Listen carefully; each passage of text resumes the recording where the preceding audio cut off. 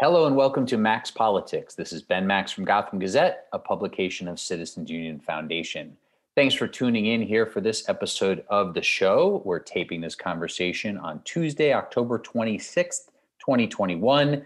Early voting has begun in the elections of this year. It runs through October 31st.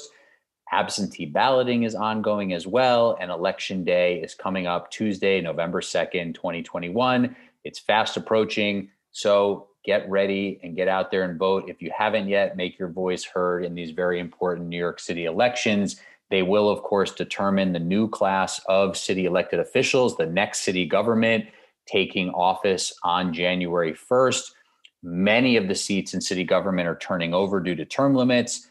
As you, of course, know, listening to this show, there'll be a new mayor, many other new office holders from the city comptroller through a number of borough presidents, many new city council members, but there are also some incumbents on the ballot seeking re-election, like the public advocate, the Queensborough president, a number of city council members, a smaller number, though, than those who will be elected for the first time. And so it's time to vote. Get out there, be ready, and get involved. It's also important to know there's 5 ballot questions on state constitutional amendments, where you can vote yes or no on 5 proposals that have passed through the state legislature and are put on the ballot to amend the state constitution. I'm not going to get into the details on that now, but we have you covered at gothamgazette.com if you're looking to get up to speed on those 5 ballot questions. And really, you should make your voice heard on those questions as well. If you're looking for more information beyond what we have at Gotham Gazette, you can go to electnyc.org to help you get ready to vote. And there are, of course, other resources at different news publications and government sites like NYC Votes to learn from. So today on the podcast, we are looking ahead, we're looking back, we're discussing some recent, very important city government action and key issues facing the city. And we're looking ahead to the next city government.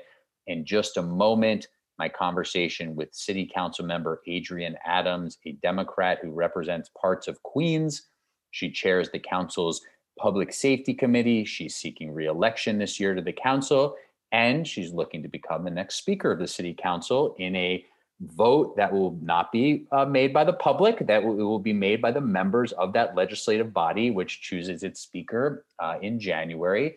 And so that is a very important race going on, mostly behind the scenes at this point, but about to get a lot more attention as we get closer to that. So we're about to get into a lot of different issues with Councilmember Adrienne Adams in just a minute, including some of her support for Eric Adams to be the next mayor of the city and what she's looking for from him if he wins, which is, of course, expected, though anything can happen in politics.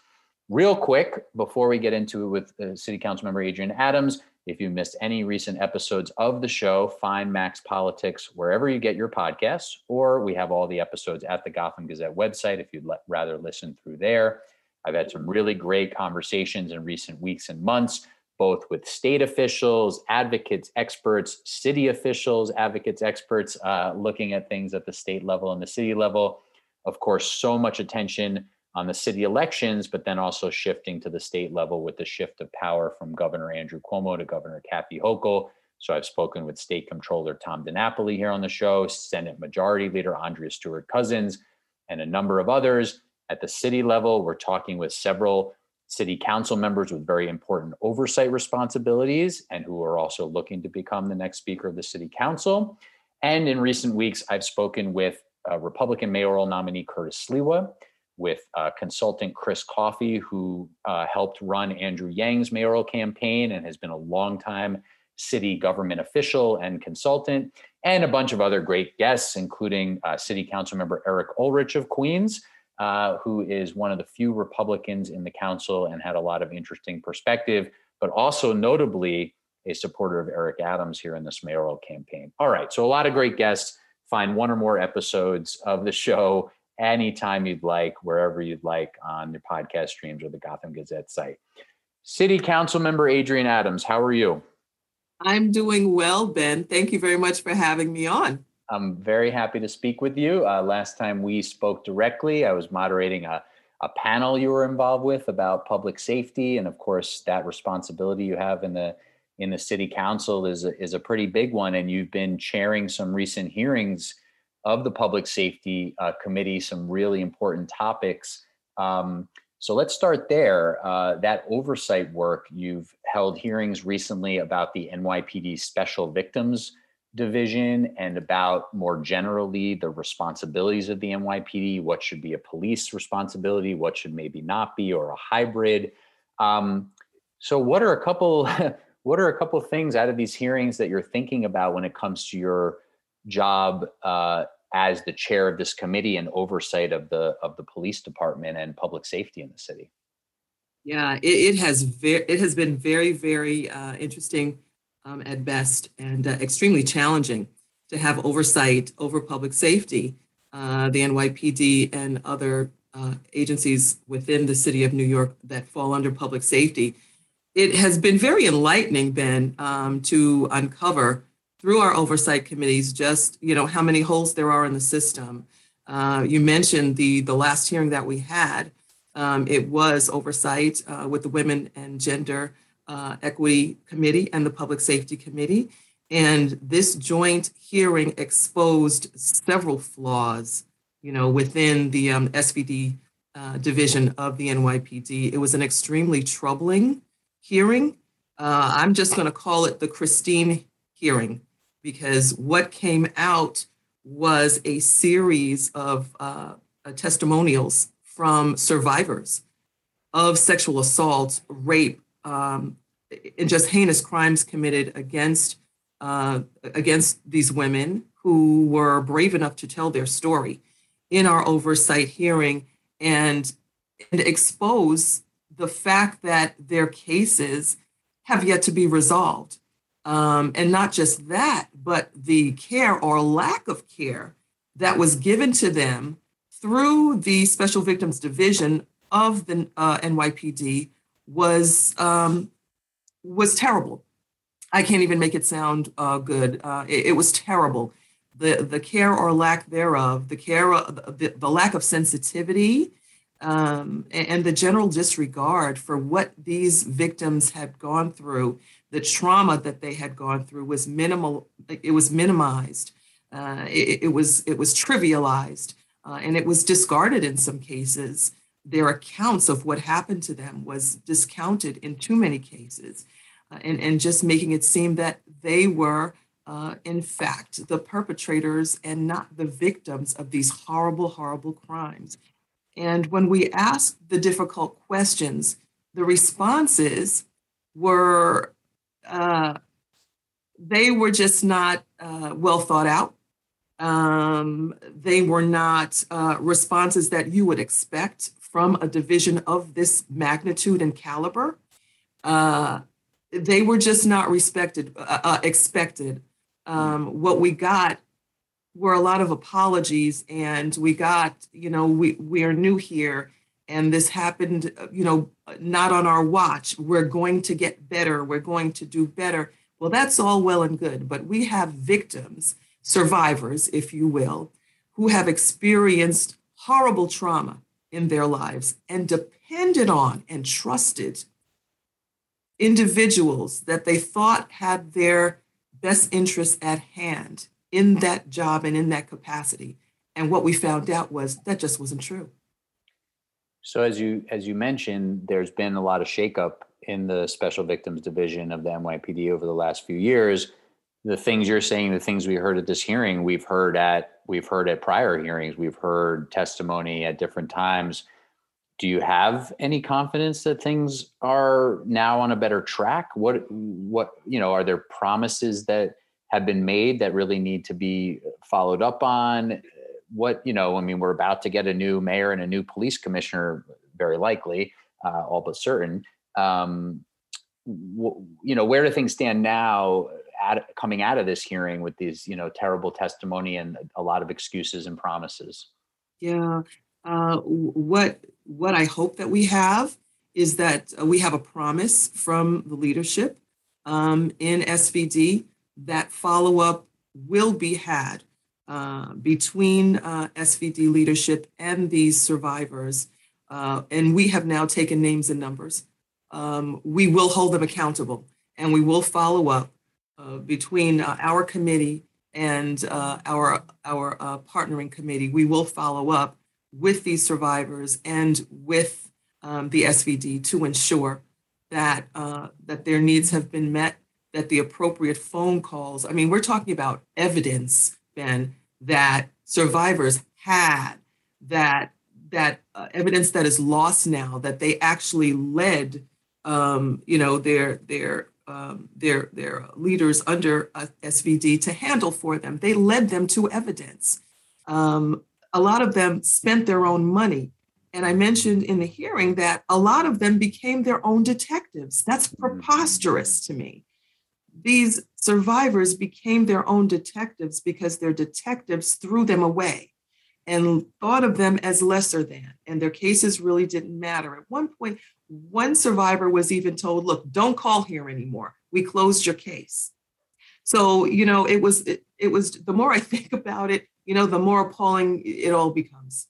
And this is a culture. I mean, this seems to be a cultural problem, not a one or two off. And do you have some sense that the culture is being addressed by new leadership, that the shakeup that was announced a while back now has taken some root? Does it seem like there's been some culture shift?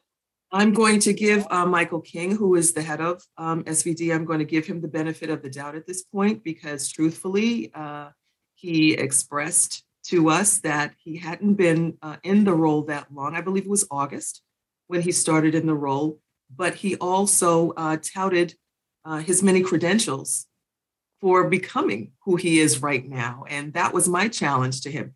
You have touted your credentials, to these committees and to these panels, yet we really haven't seen the needle move the way that we would want to see it move, even in the smallest areas.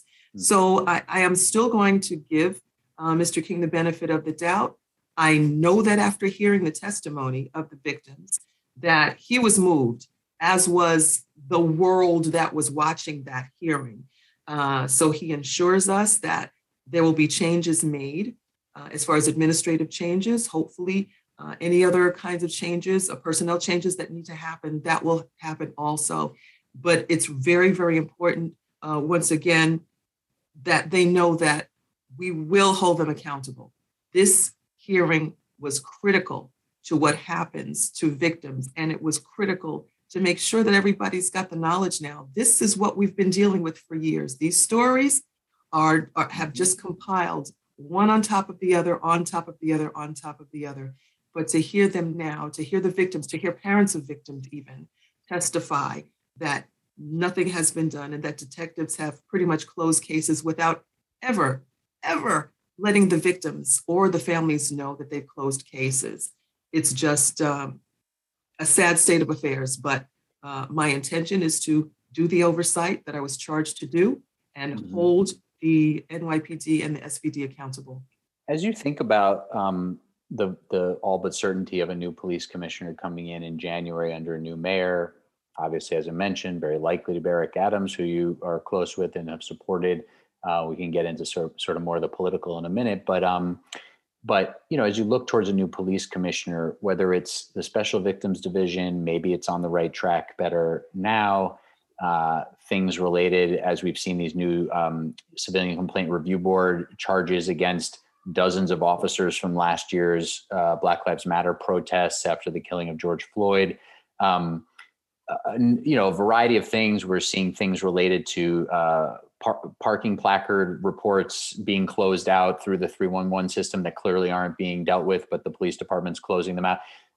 There's a sort of a systemic picture here that things are amiss, and the department really needs a culture shift. What do you think the next police commissioner needs to do here, or from your perch as the public safety chair? What's your sense of the culture shift that needs to take place writ large in the police department? And as I'm sure you'd be one of the first people to say, because you've said it before, and I've heard you say it before, this doesn't at all mean that people aren't giving credit to all the officers that do the right thing. Yeah. But these are real serious systemic issues. Very, very serious. And I have to say, the next police commissioner has her work cut out for her. And that's my hope. That I will just say that you're absolutely right. The management of the NYPD has been systemic. It's been intentional over the years. It's looked basically the same for decades in too many ways to express. There has to be a substantial change made in the culture of the NYPD. And that is a culture that has so many strong roots. Decades and decades of a lot of strength, a lot of impression in the department. It is my hope that incoming officers coming into the ranks will have a new perspective. And again, it's going to have to start with the top down. And that's why I say the new commissioner really has her work cut out for her. It's going to take a lot of courage to make that impact on the NYPD because it is so ingrained, it is so systemic. I happen to believe in the Democratic nominee for mayor. I believe in his background. I may not necessarily agree with all of the plans that he has with regard to NYPD, but we do agree on more than we disagree on. And it is my hope that he has lived that life, that top-down leadership will be the most effective change that the city has seen in a very long time.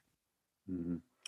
And as you get at alluding to, she as police commissioner, Eric Adams at least has promised to name the first woman NYPD commissioner. So if he's victorious in this election, that'll be a promise he's expected to fulfill. And it'll, of course, be very interesting to see if it is Eric Adams, the next mayor, a former NYPD officer, former captain as the mayor.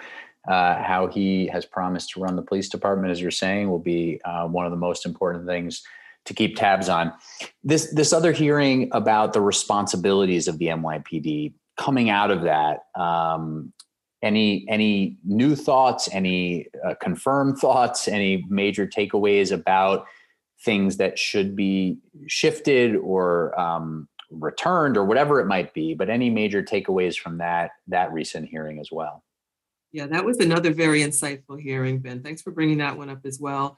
There has been so much discovery, in my public safety hearings as of late, and that we looked at reallocating and redistributing responsibilities of NYPD. I think the agenda called it something else, which was fine, but the intention was to really, really take a look at a more granular view of where NYPD responsibilities should be and where they have been, over these past years, where they are most effective and where we can have other entities coming in and doing that work to allow for NYPD to do the work that they have, that they have the uniforms on, that is, effective policing, public safety, keeping us safe, and, making sure that they are visible in the full sense of public safety for the city of New York. Now, when we look at public safety, I happen to think that we put NYPD by themselves in public safety way too often. It's a much more expansive view of public safety. So if we take NYPD out of that box and we look at public safety as mental health services, social services, advocacy for children, and a lot more, then we can have a different view and kind of push that view of NYPD being in that box by themselves, holding all of those responsibilities down. Responsibilities now that they do not necessarily want or like. So that's another very, very important aspect to think of also, because the more I question our NYPD officers and leaders, they do not necessarily want the responsibility of handling mental health challenges and social service challenges and other things that have fallen into their purview that have just kind of, come into play that are now their responsibility holistically Mhm. within the whole department. So our oversight focused on some of those things that we can move, that we can move effectively, that should have really never have been the responsibility of NYPD to begin with, and that those responsibilities NYPD does not necessarily want or need. Is there anything, though, under that broad category that is remove the NYPD fully? Or, correct me if I'm wrong, but I think in most instances, you subscribe to sort of more of a hybrid model where there might be police, involved as needed, not a blanket removal of police from mental health calls or police from homelessness response or whatever it might be, but that there's a balance struck for in whichever direction. Yeah, that's correct. At least until we can master this thing, and really get it to where I think that we can do eventually somewhere down the line. I think that we can graduate from that hybrid model that I think is necessary right now, until we get the number of providers that we need, the strengthened providers that we need to be this backbone and create this infrastructure that we need to handle said social services, mental health services, and advocacy. Once we develop that infrastructure, and I don't think it's going to take us that long. I really don't. I think that we just need to invest in that infrastructure because we've got the know-how, we've got the personnel in place. All we have to do is invest in those resources to build up that infrastructure. And I think we can move that hybrid along to something that will be much more stable and permanent. And as we're speaking here, late October, there's been, again, this intensification of this discussion over school safety agents. Yeah. Are they part of the NYPD? Are they part of the DOE? Pretty much everybody agreeing that they serve a very important role. They are not armed officers in schools. They are mostly women of color. There's a lot of confusion that sometimes happens in this discussion. But anyway, as this discussion is happening, how are you thinking about that? The mayor's most recent comments basically are that he didn't really want to switch school safety agents from PD to DOE, but the city council wanted that, and that basically it hasn't really happened. So the next mayor will ultimately make the decision with the next city council. What are you thinking about that discussion? Yeah, I think that can is definitely being kicked down the road. There's so much controversy around that issue, rightfully so. I mean, we've got a perspective that comes from some of our students that see that uniform as being a threatening presence to them, as being something that is anti who they are, as being something that is out to get them. And I'm thinking of the Black Lives Matter movement and all things that were projected and shown around that movement as far as the visuals where the police were shown there. And a lot of times, most times, I dare say, we're not in the most flattering light. So we've got the perspective of our students and some advocates speaking on the SSAs coming out of the school because of the emotional perspective of it, because children are looking, don't criminalize us. We are students. We don't want metal detectors. We don't want to be looked at as students. I understand that perspective. And I'll digress a little bit. Those of us who are people of color walking into department stores feel the same way. When we walk into department stores and we are criminalized because we are Black and brown people. So I get it. I understand that perspective. The other side of the coin is that we have to protect our students. We've seen this week, oh goodness, we've seen things that we never would want to see or expect in the schools in the city of New York, guns being brought in by students. This is the atmosphere and the character of New York right now. We've got to face reality. So while I understand the perspective of the students and advocates that do not want the SSAs in the school, I have to also look at the perspective of school safety in all of what it means in keeping our children and our educators safe in those buildings, as well as the people who are keeping our students safe, they are, as you said, Ben, predominantly Black women, women of color, who are keeping our students safe, who do not carry guns. So I've got to keep that perspective as well. What do you think about where they ultimately should live in the ecosystem? Now, in some sense, it feels a little bit semantic, but in another sense, depending on what else comes with it, it's very real, because if the safety agents are part of the NYPD, the sort of chain of command is one of these issues where I think that's some of the pushback, right? Is that the school safety agents aren't armed and they're not necessarily taking, certain actions, but when their call goes to the precinct, armed officers are coming and making arrests or whatever it might be, whether, and they're getting a certain training there, and if they were with the Department of Education, it's a different type of training potentially, and a different sort of chain of command that's less criminal justice system involved. Is where you about that future discussion? You hit the nail on the head when you mentioned the training aspect, because I was going to bring that up as well. When you speak to, and I have many times and many of them, when you speak to the school safety agents, they say that there is no better training that they have received than the training that they have received through NYPD for doing the jobs that they do.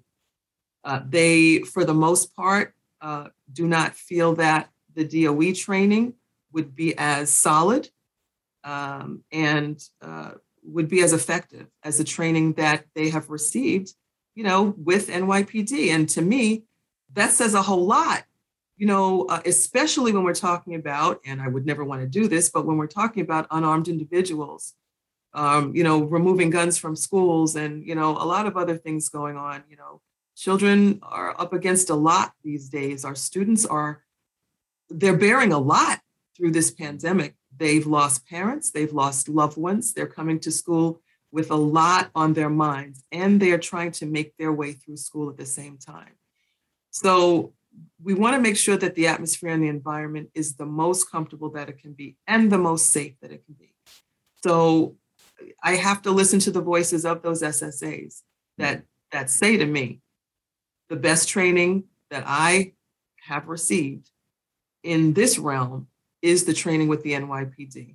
My other course of thought then is when we think about all of that is the preparation for the DOE to take on this responsibility. It's a big one. It's not a small one. The DOE right now is handling children now coming in from the pandemic full time, no remote learning. It's tremendous. And other things, right? Sure. Now we are going to give the DOE the responsibility of management of hundreds of school safety agents. I don't necessarily agree with it, and I know the mayor talks about phasing in, but I'm not all the way there yet. I'm not all the way convinced that, number one, this is what the SSAs want, and I'm not convinced that this is what is best for the students in the schools. Very interesting. Well, it seems like that will be a discussion that will intensify much more in the new administration with the next city council, and some decisions will have to be made come the next city budget for sure. So you've also, I wanted to take a minute. You've been quite active here. You just had a press conference with some correction officers. I wanted to make sure that you highlighted what you're working on there. Talk about troubling situations, what's happening in Rikers and other jails. Obviously, we don't need to rehash for people who've been paying attention to the news how horrifying things have been. But on a specific issue, you were making sure to bring some attention to the issue of sexual assault in the jails, particularly of staff. What's happening with that, and what are you hoping to see change? Oh, what an outrage. I am hoping that, well, just to give you a little background on this, I was raised by a mother who was a correction officer. She retired as a captain in correction, and I lost her in February, my best friend. Sorry. Thank you. I feel her spirit always. And when I heard the stories of women who are working in the jails, correction officers, just like my mother was, I heard their stories of sexual abuse, harassment, molestation. I couldn't believe what I was hearing. And all I could do was picture my mom somehow being in situations like that these women are in.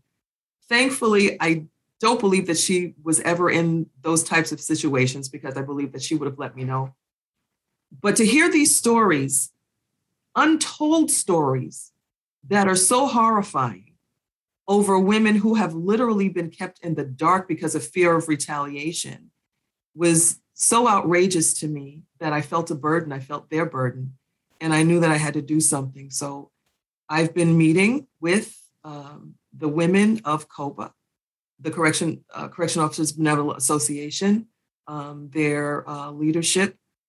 And I've been meeting with them over the course of months to hear their stories and to kind of figure this out. What do we do?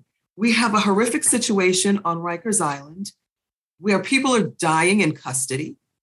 We have a horrific situation in Rikers Island where people are being incarcerated and just being left in intake. A situation that is so deplorable that it seems like people are just being forgotten about purposely during a pandemic. They are sharing coronavirus throughout the facility. And now I'm listening to women who are being sexually abused in the workplace, on a daily basis, and being brought back to their abusers, who they are supposed to care for in custody. What a dilemma. What a dilemma. So I listen to the stories. I lament with them. I shed tears with them. And then we try to figure out what on earth we can do to, number one, shed the light on this that should have been shown on this a long, long time ago. We try to figure out what to do legally with the penal system and what this is going to look like, especially given the climate at Rikers right now, where people are dying and all of this thing. And this cannot be, for me, in my headspace, an us against them perspective, because there is no us against them in this horrific situation. Everybody in that hellhole is being traumatized and victimized as we sit here and speak and have this conversation today. So I'm looking at this on an equitable basis for a group of people. Totally, correction officers have been demonized. Let's just face facts. They've been demonized, as the bad guys in the situation. So I've got to somehow parse this space out in my mind in realizing that there have been horrible things done all around, but these particular women have been traumatized and continue to be victimized when they return to work, return to the duty that they are bound to do, return to the tours that their tour commanders put them on, knowing that they may be requested to escort by their victims, request female officers to escort them through the facility, to their court dates, to their infirmary, appointments. And those perpetrators, those requests are met by the tour commanders and captains in many cases, who throw the women back into the den of victimization. So what are we doing here? We're looking at, again, and I got to say systemically, this to me is systemic racism in its ugliest form, in its ugliest form here. We're being told that correction officers call out by the thousands, right? We're being told that there is a shortage of personnel when it comes to officers. And now we have to look at the reasons why. And those were the questions that I was asking in my hearing. Is anyone taking account of those victims who are traumatized because they know that they will be put back into abusive situations, potentially pulled into cells, groped and molested, and worse? Do we have any types of numbers on those people who can't come back to work because of the trauma. Are we logging these things? Are we tracking any kind of what are we doing about this situation? And the answers and responses that I got were so unsatisfactory that the only thing that I could think of was, this is what we're here to do. We're here to legislate. We're here to make the law to make situations better. Mm-hmm. So fast forward to yesterday, Ben, where I held the press conference at Rikers after visiting the jail for about 3 hours, by the way. Again, I'd been there before. Mm-hmm. But myself and members of the Black, Latino, and Asian Caucus, which I co-chair, we visited the jails yesterday. And then at the culmination of that visit, I scheduled a press conference with the COBA women and other victims who work on Rikers Island as correction officers. And it was to announce prospective legislation to change the penal code or the penal law from instances of sexual abuse and sexual assaults within the jails from a misdemeanor to a felony at the state level, working with our partners in state government. Assemblymember David Weprin was with me and said that he would be instrumental in helping me to do that. Mm-hmm. In addition to that, my legislation on the council level to be introduced will have to do with that reporting that I don't have right now, that would give us the statistics and the data that we need so badly to make sure that these women are counted and that they know that they matter. We are right now in the midst of a Me Too movement, and the COBA women want to create an Us Too movement. What about us? An Us Too movement. The neglected women that continue to do their jobs, even in the midst of such crisis and debilitating environments in the jails. What are we doing to them? What are we doing for them? Mm-hmm. And this is my way to help them. This is my way to right this horribly, horribly wrong situation. Well, another major instance, as you said, of some systemic issues and culture issues that seem to really need some new leadership. And as we've discussed, that leadership is coming. A lot of messes that will need to be dealt with here by the next administration. Speaking of which, the likely victory of Eric Adams in the mayoral race, what are you most hopeful about, other than some of what we discussed here, leadership of the police department, leadership of the correction department? What are you most hopeful about a potential Eric Adams mayoralty from where you sit right now? What are the either the types of leadership you're hoping for, or specific progress you're really eyeing from an Adams mayoralty? Gosh, my hope is that we as a city come out of this pandemic bigger and better than we've ever been before. My confidence in our Democratic nominee for mayor is in his plan to bring New York out of a pandemic and into stability once again, and not just stability, but bring us into abundance, to bring our tourism back, of course, to bring our streets back, our safety back, to bring the confidence in New York that the world has always had in New York, to bring that back. All of those things that were so great, that make New York great and make New Yorkers great. We need to bring New Yorkers back to New York. And I believe that that he will do that. His outlook to bring us back to where we need to be and should be. That is my hope for the incoming mayor and for his plans for all of us to come out of this thing prosperous and a better city.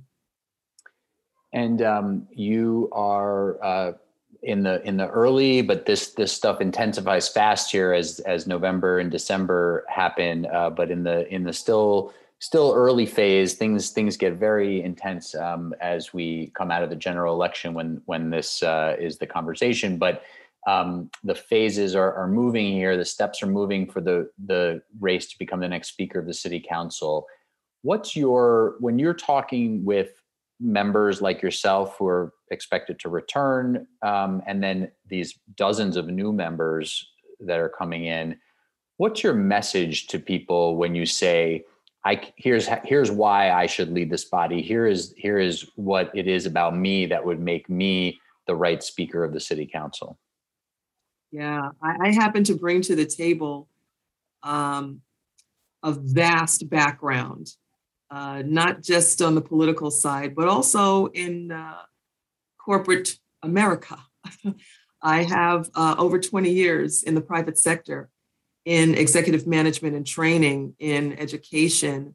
And then we fast forward to my grassroots work in the community. I'm a former chairperson of a community board, the second largest community board in Queens. I came into that community board and was immediately appointed as education chair for that community board.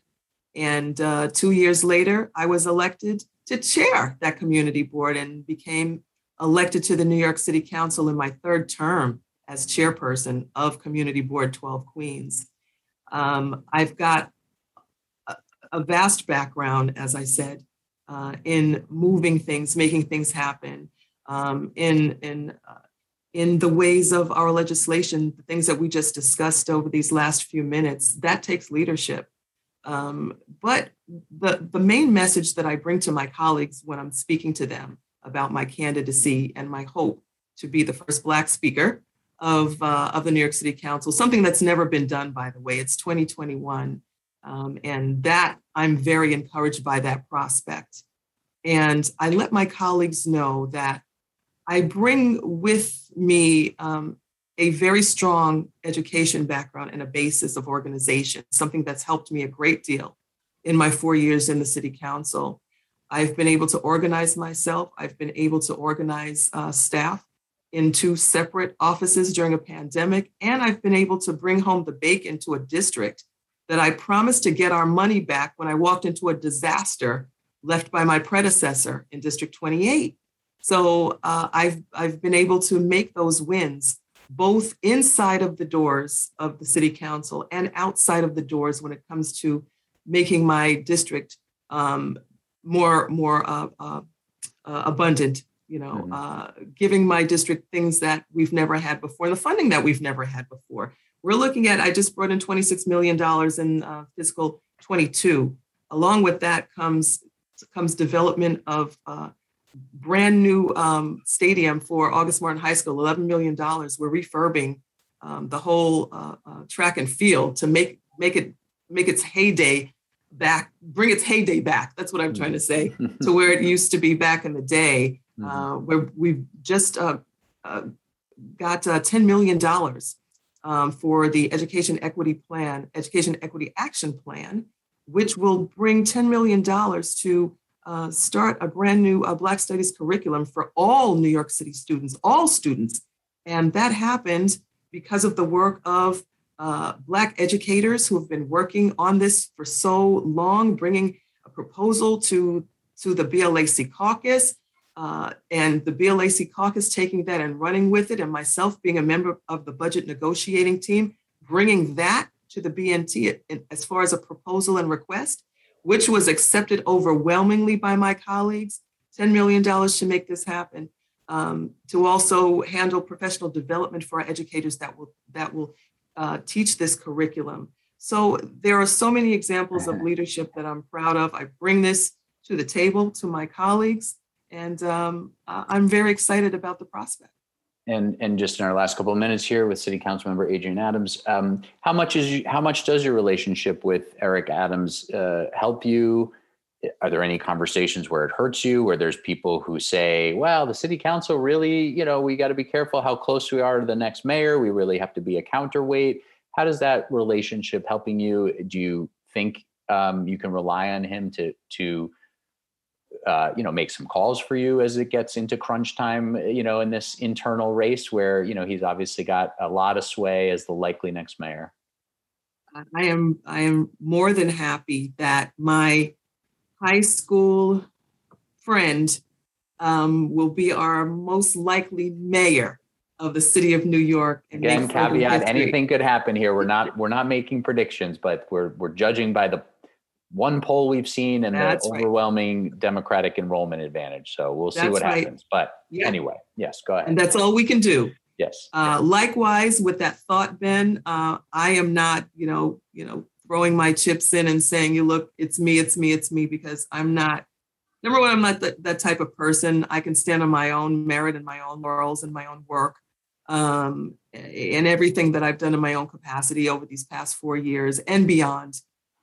So I'm not really looking for any kind of gimmies from the borough president, from the Brooklyn Borough president. I will not deny that I am very, very happy to know him for as long as I have, and have faith in his ability, as I've said, to lead this city and to bring us out of a pandemic unheard of. I'm not asking him to make any calls for me, so that answer is also no. I don't tout, our long time, relationship. I don't tout that too often, other than just to say that we've known each other since high school. That's all I say, and I leave it there.